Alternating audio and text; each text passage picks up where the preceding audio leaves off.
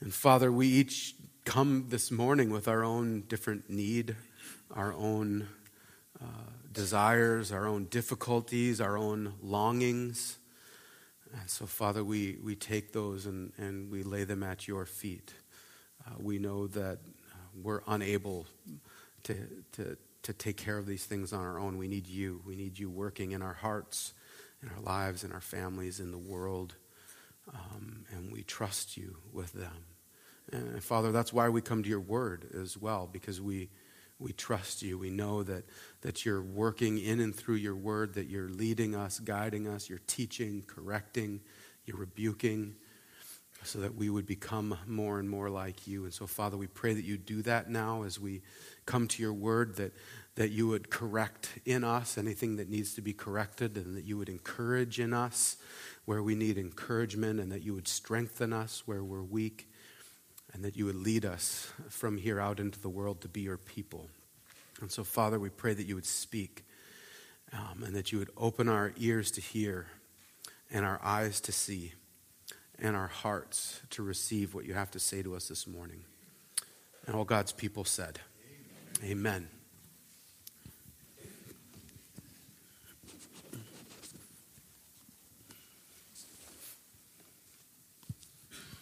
I have the scripture reading for this morning. It's going to center on Judah, one of the sons of Jacob. I think you've been introduced to him last Sunday. And I'm going to be looking at the Joseph narrative from Genesis 37 to 50, but I won't read all of it. Just the sections that center on Judah's role in how he handled his brother Joseph. So the first passage is 37 in Genesis, chapter 37 from verses 25 to 28. I guess you have it on the screen behind me too. So if you want to look at it, you have Bibles in front of you too if you want to look at a printed text. In fact, it was kind of interesting. The service I took last Sunday, I was in Liberia at the service where I went. They didn't allow us to use phones. If we wanted to read scripture, we had to have the real Bibles in front of us. So that kind of put me on the spot because I didn't have the real Bible in front of me. I only had my iPhone. But starting in chapter 37, as they sat down to eat their meal, they looked up and saw a caravan of Ishmaelites coming from Gilead. Their camels were loaded with spices, balm, and myrrh, and they were on their way to take them down to Egypt. Judah said to his brothers, "What will we gain if we kill our brother and cover up his blood? Come, let us sell him to the Ishmaelites and not lay our hands on him. After all, he is our brother, our own flesh and blood." His brothers agreed. So when the Midianite merchants came by, his brothers pulled Joseph up out of the cistern and sold him for 20 shekels of silver to the Ishmaelites, who took him to Egypt. And then moving on further into the Joseph story, starting at chapter 43, verses 8 to 10. Then Judah said to Israel, his father, "Send the boy along with me, and we will go at once, so that we and you and our children may live and not die. I myself will guarantee his safety. You can hold me personally responsible for him. If I do not bring him back to you and set him here before you, I will bear the blame before you all of my life. As it is, if we had not delayed, we would have gone and returned twice." And then finally, looking at chapter 44, verses 14 to the end of this chapter. Joseph was still in the house when Judah and his brothers came in, and they threw themselves to the ground before him. Joseph said to them, "What is this you have done? Don't you know that a man like me can find things out by divination?" "What can we say to my lord?" Judah replied. "What can we say? How can we prove our innocence? God has uncovered your servant's guilt. We are now my lord's slaves, we ourselves and the one who was found to have the cup." But Joseph said, "Far be it from me to do such a thing. Only the man who was found to have the cup will become my slave. The rest of you go back to your father in peace." Then Judah went up to him and said, "Please, my lord, let your servant speak a word to my lord." Do not be angry with your servant, though you are equal to Pharaoh himself. My Lord asked his servants, do you have a father or a brother? And we answered, we have an aged father, and there is a young son born to him in his old age. His brother is dead, and he is the only one of his mother's sons left, and his father loves him. Then you said to your servants, bring him down to me so I can see him for myself. And we said to my Lord, the boy cannot leave his father. If he leaves him, his father will die.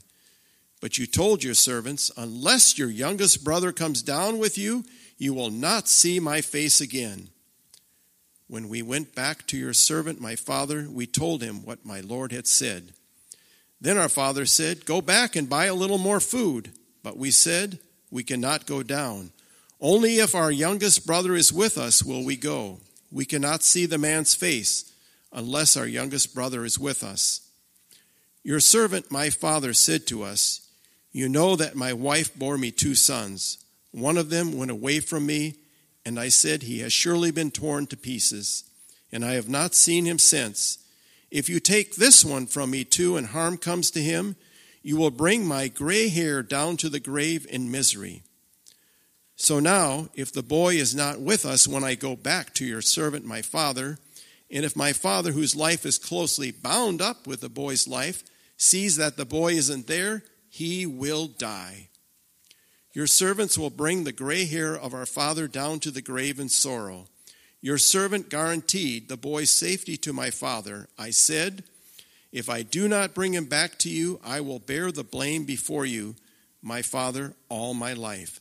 Now then, please let your servant remain here as my Lord's slave in place of the boy, and let the boy return with his brothers. How can I go back to my father if the boy is not with me? No! Do not let me see the misery that would come upon my father.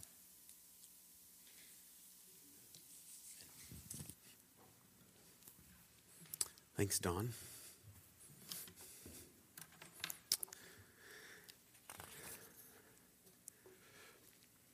A little difficult to try to trace about 15 chapters of Scripture, but those will kind of help give us a hop, skip, and a jump through the story, and I'll fill in some details throughout it. But I wanted to start off with this line. This is a famous line from an author named Leo Tolstoy, the beginning of his book, Anna Karenina. And I think this kind of is applicable to not only this morning's passage, but Judah's life in particular. He says, happy families are all alike. Every unhappy family is unhappy in its own way. I think during this season, especially between Thanksgiving and Christmas, sometimes this hits close to us because we know that these seasons where there's holidays and celebrations and family get-togethers, that they can often be filled with joy and peace and connection and reminiscing about the past, but we also know that they can be filled with frustration and fighting and anxiety and everything else that comes with kind of the complicated dynamics of families. And anytime you get family together in one place, there's opportunity for great joy or a great mess.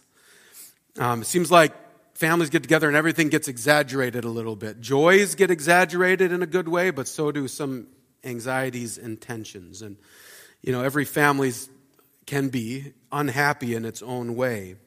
And one of the things that it does that we don't always realize is when we get into those moments where there's tension and conflict in our families, it creates longing in us. We don't always call it that, but we find ourselves going, man, can't we just all get along like we used to? Right? Do you remember those days when we all got along, and we long for those days when we do that? Or can we, I just long for the day when our family can get together and we don't have to walk on eggshells around each other, wondering if I'm going to say something that's going to make somebody angry. We can just rest, be at peace with one another, right? We're longing for those moments when everything just kind of feels right again. And I kind of start it off that way because as we're kind of tracing the life of Judah throughout the Old Testament, it's important to know that his family was a very, very unhappy family. We got a glimpse of that last week, but I was kind of laughing. This week I was listening to Kevin DeYoung. He was kind of preaching on some of these passages, and he said, can you imagine growing up in a home where every child's name is a representation of the fighting going on between the wives and the servants? Right? Like this child's name is, I gotcha. And then this child's name is, now I'm on top. And then this child's name, and so like now for the rest of your life, like you're I got you and you're I'm on, like there's just fighting and jealousy and envy and strife. It was just kind of a mess from the beginning. And it kind of led one of the commentators to write this line, and I know this has been in the back of our minds so far. He says, God makes the most surprising choices, right? He chooses a family divided by favoritism, immaturity, jealousy, and vengeance, right? We see that. That's clearly what this family is described as throughout most of the book of Genesis. And you go, why this family, right? Why this line? And we see this pop up, right? Last week we saw this line that kind of shows how the beginning of all of this conflict and strife happens in the family, right? Jacob loved Rachel more than Leah. That was kind of ominous, setting the tone, like things are not going to go well here. And then, at the beginning of this story, we didn't read it this morning, there's this line though. Jacob loved Joseph more than any of his other sons. And that doesn't go over well, right? The very next verse we read, this is the result of that. His brothers saw that their father loved him more than his brothers, and they hated him and could not speak peacefully to him. Right? This is the family situation we're seeing in Genesis, is that there's multiple wives and concubines. That's already going to cause a lot of problems. That's not how God designed it to work. They're all fighting with one another, and now their children are all fighting with each other. And we've kind of seen that, and those of you who kind of know some of the Old Testament stories know this leads to something pretty terrible, right? Jacob sends Joseph out to meet his brothers out in the fields to kind of help them tend the flock, and the brothers see Joseph coming to him, and they said, this is our opportunity to get rid of this spoiled, rotten little brat. We're going to kill him. And then we won't have to deal with him anymore. Now, Reuben, the oldest, says, let's not kill him, let's throw him in a pit. And he's like, I'm going to sneak back and try to save him. And they think, that's a good idea. So they rip his coat off and they throw him in the pit. And then they do what? They sit down and eat lunch. Right? I mean, that's there to show us how callous they are. And a lot of commentators actually say, most likely they're eating food that Joseph brought them. So like the story of David, when David gets sent out to his brothers, he's bringing food to them. Most likely the father, Jacob, was sending Joseph out to his brothers to bring them food. So they strip him of his coat, they throw him in the pit, they take the food that he gave them, they sit down next to the pit and just eat like not a care in the world. It's written to show us how wicked this whole situation is. And it gets worse, because as they're eating, Judah comes in, right? And this is the first time we hear of Judah since he has been born. So there's kind of a big gap here. But the first words we hear out of Judah's mouth are this: what profit is it if we kill our brother, conceal his blood? Let's sell him to the Ishmaelites. Let not our hand be against him, for he's our own brother, our own flesh. Like, what a guy, huh?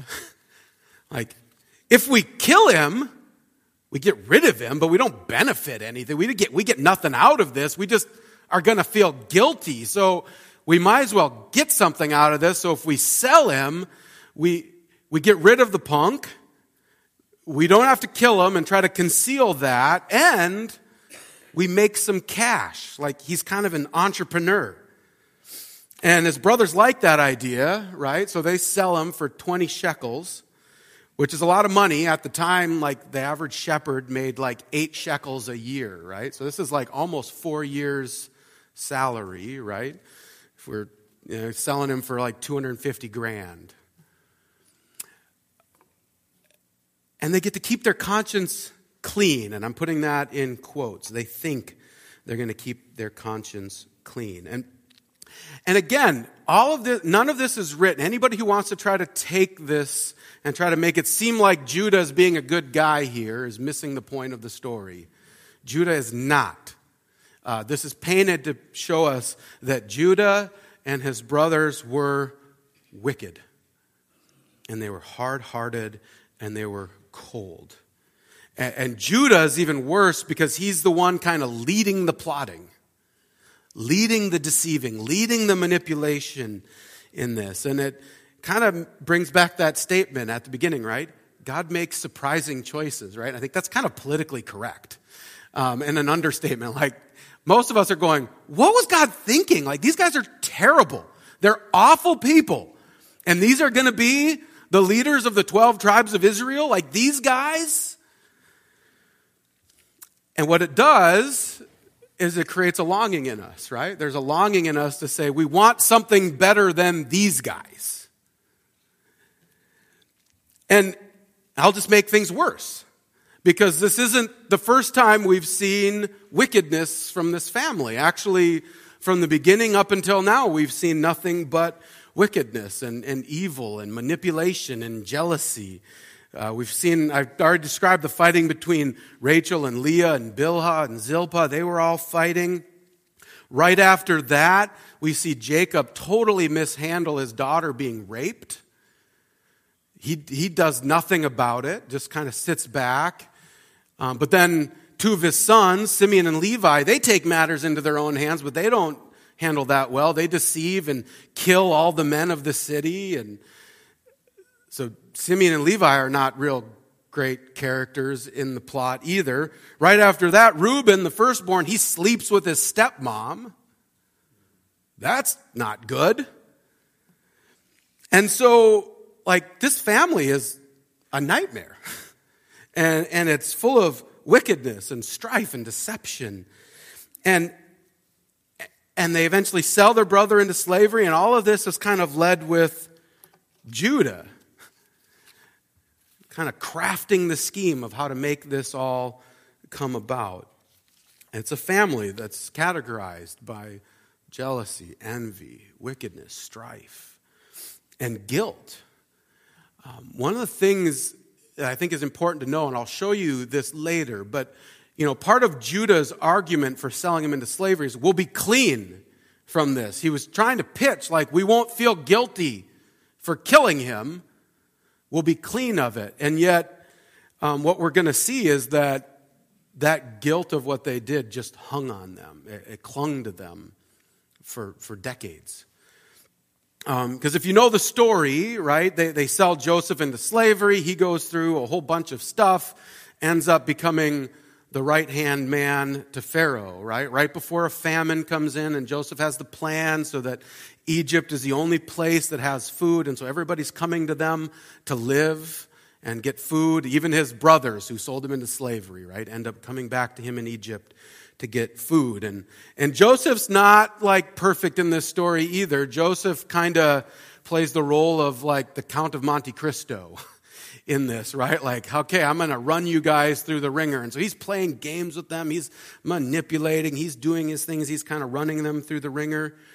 And yet in the midst of all of this is all 22 years after they sold Joseph into slavery. Here's what their brothers say. They say, in truth, we are guilty concerning our brother. And they're talking about Joseph. They don't know they're talking to Joseph, but they're talking in that we saw the distress of his soul when he begged us and we didn't listen. That's why this distress has come upon us, right? Like 22 years later, they still hear Joseph's cries from the pit as they sat and ate lunch. They hear Joseph's cries as they were carrying him away into slavery. And they feel the guilt of that. They said, like, we've been guilty of this for 20 years, and now this is why everything's going wrong. Like, we're getting our comeuppance, right? It's all coming back on our heads. And so they've been bearing this guilt, and they've been longing to be free for 20 years. And so it's been a mess for not just a short period of time, but for decades. We're talking 30 years, 40 years. It's been a mess. But here's what's kind of beautiful, actually, about the whole story. I know it sounds pretty, dark.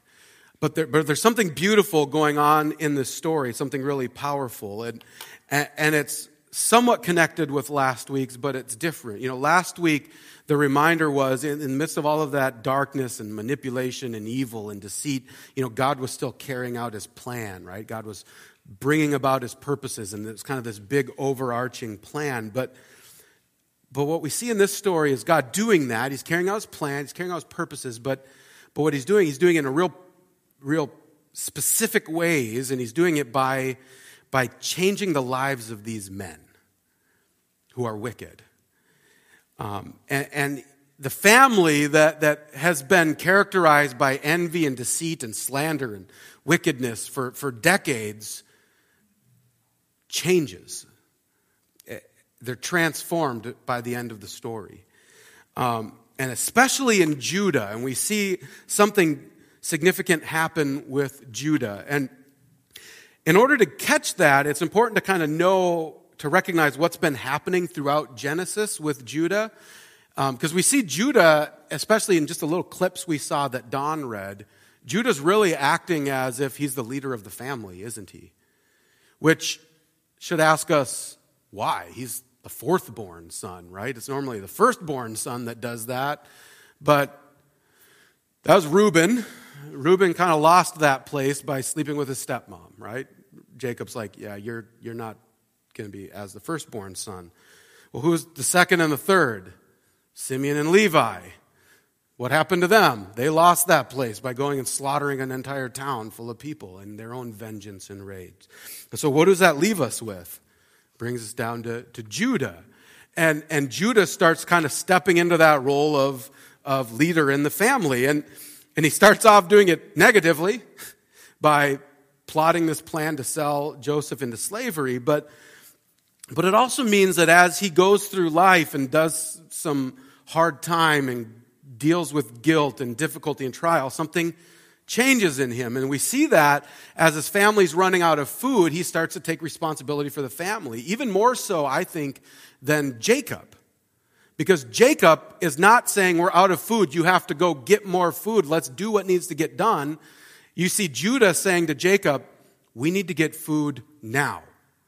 And you've put this off too long, Dad. You've been too afraid to do this for too long now. We need food now. Send us.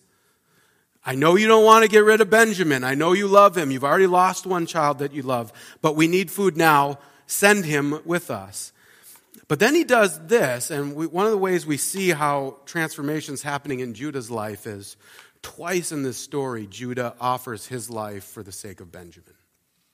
He does it with Jacob at the beginning when he's saying, we need to go back to Egypt. He says, Father, send the boy with me, send Benjamin with me. We'll arise and go that we may live and not die, both we and you and also our children, like our whole families. I will be a pledge of his safety. From my hand you can require him. If I don't bring him back to you and set him before you, let me bear the blame forever.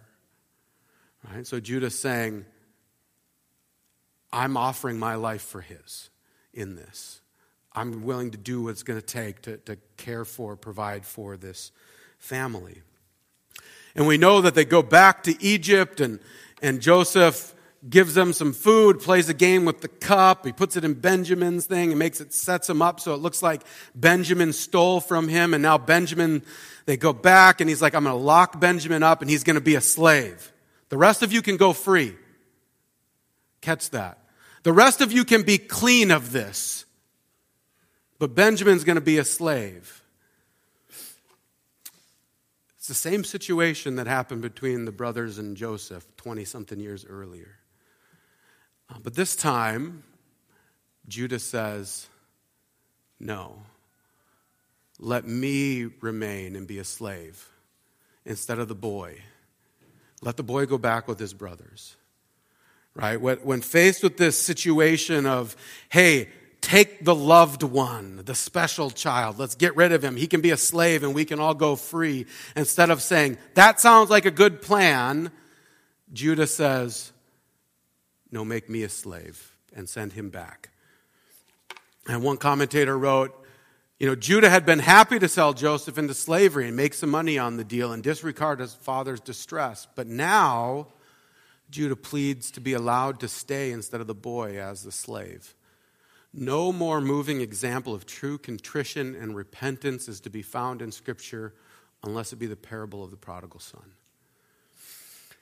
And so we see this transformation happening in Judah, but also the other brothers, all of the patriarchs. And there's something even more powerful in this, and it's hard to explain. I really struggled how to explain this. So if it doesn't make sense to you, hopefully the Lord helps. But think about the way in which Judah makes his argument for why he should not let Benjamin become a slave, right? Think back to the argument that Judah made initially, right? What led them to want to sell Joseph into slavery?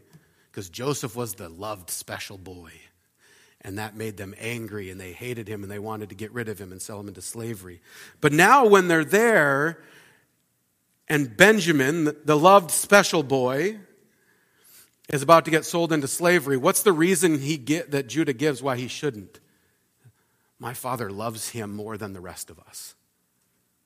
Don't take him away from my father. Take me instead. You see that?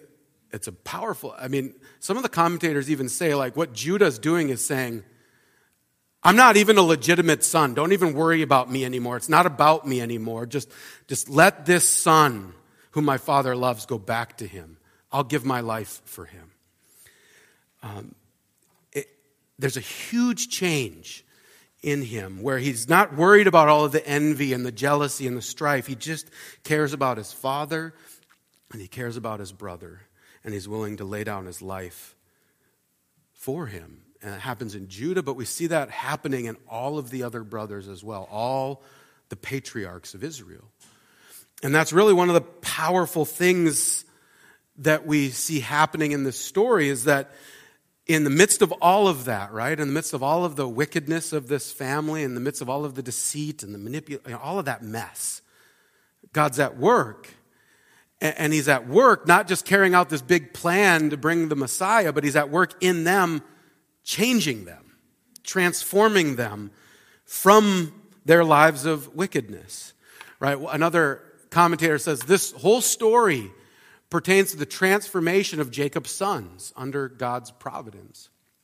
It concerns God's covenant dealings with the patriarchs and the establishment of his plans for the children of Israel. And don't miss this line. He keeps covenant by transforming all of Jacob's children, particularly Judah, to make them his worthy covenant partners. In God's providential design, these men are refined through difficult trials, right? So God's keeping covenant with his people by transforming them, right? And that's really the second part of what makes that first statement I said beautiful, right? That first statement that God makes surprising choices, right? He chooses wicked nations and wicked people. Yes, he does. But he keeps covenant with them, not by just choosing wicked people and then forgiving them and letting them continue to be wicked. He keeps covenant with them by choosing wicked people, forgiving them, cleansing them, and then completely transforming them and shaping them to become more and more like him.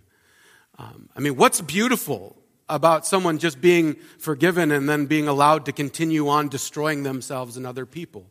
The beauty is that God says, you are a wicked people and you're my people, and I'm going to change you and I'm going to transform you so you become more and more like me. I'm going to build a nation out of you. And what we recognize in the story is, for one, God does that transformation. He often does it through trials and difficulty, right?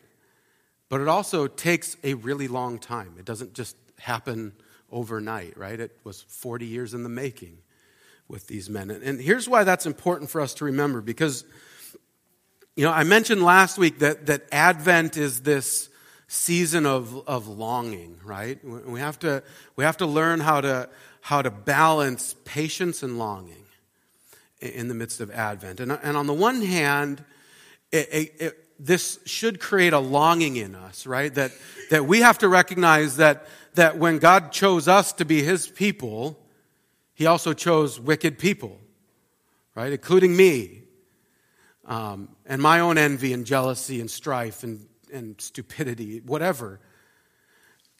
And then I need to recognize that in myself and recognize how much damage that does to me and everyone else and how that dishonors God. And that needs to create a longing in me and in you that God would transform us to be more like him and to be his people. We need to be constantly longing in this season to be changed and to be made more like Jesus. We must never be content with our sin. Be longing to become more like him. And yet, in the midst of that longing to become more like him, we also have to learn patience with ourselves and patience with other people, because that transformation takes a very long time. And it takes longer than we want it to. In our lives, it often takes way longer than we want it to in other people's lives. Like, God, be patient with me, but not with them. They're bothering me. And so we have to learn that this transformation comes through trials and difficulty in life, and it sometimes will take decades for it to come about. And so we need to have patience and yet longing. We need to hold them together. We don't just get to be I'll just be patient. It might take 50 years for me to be transformed. No, you need to long to be transformed, recognizing that it'll probably take longer than you want. Patience and longing, you hold on to both of those together. And, in the midst of this season, the reminder is that the only way we actually ever hold those two things in tension is through Christ. Because he's the one who came, right? He came into this world and he endured suffering and wickedness and manipulation and slander and envy and jealousy and strife. He endured all of that so that we could be set free from those things. We could be transformed for them, right? He lived and he died and he rose again so that we could be forgiven and so that we could be set free.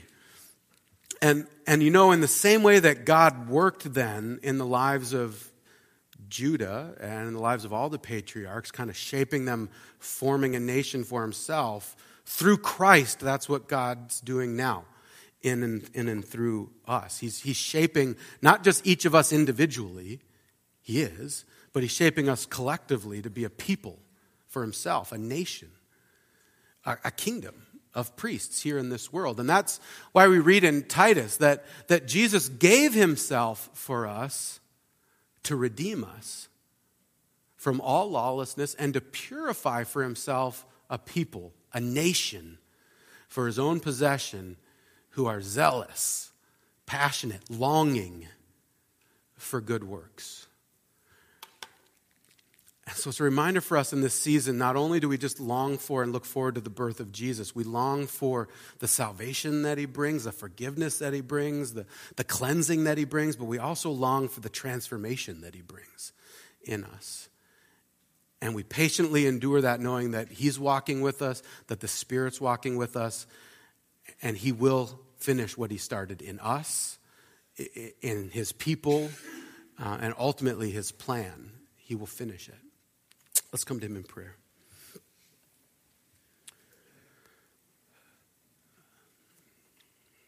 Heavenly Father, we come into your presence, again, thankful just for who you are.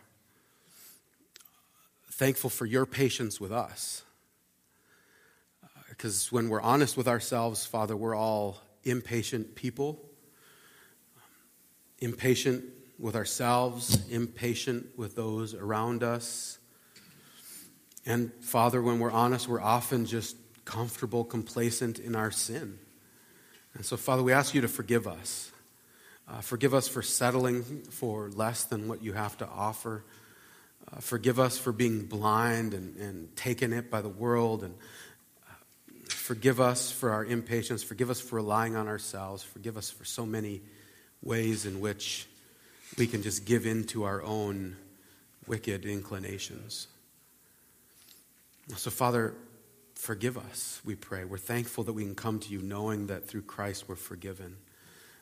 We're cleansed. And Father, we pray that as we leave from here, that your Spirit would fill us anew and strengthen us and empower us to follow you in the world. That as we go out from here, we can leave here with both a patience and a longing to become more and more like you, and then a patience to allow that to happen in your own timing. Lord, hold on to us, transform us, shape us to become your people, a nation here on earth.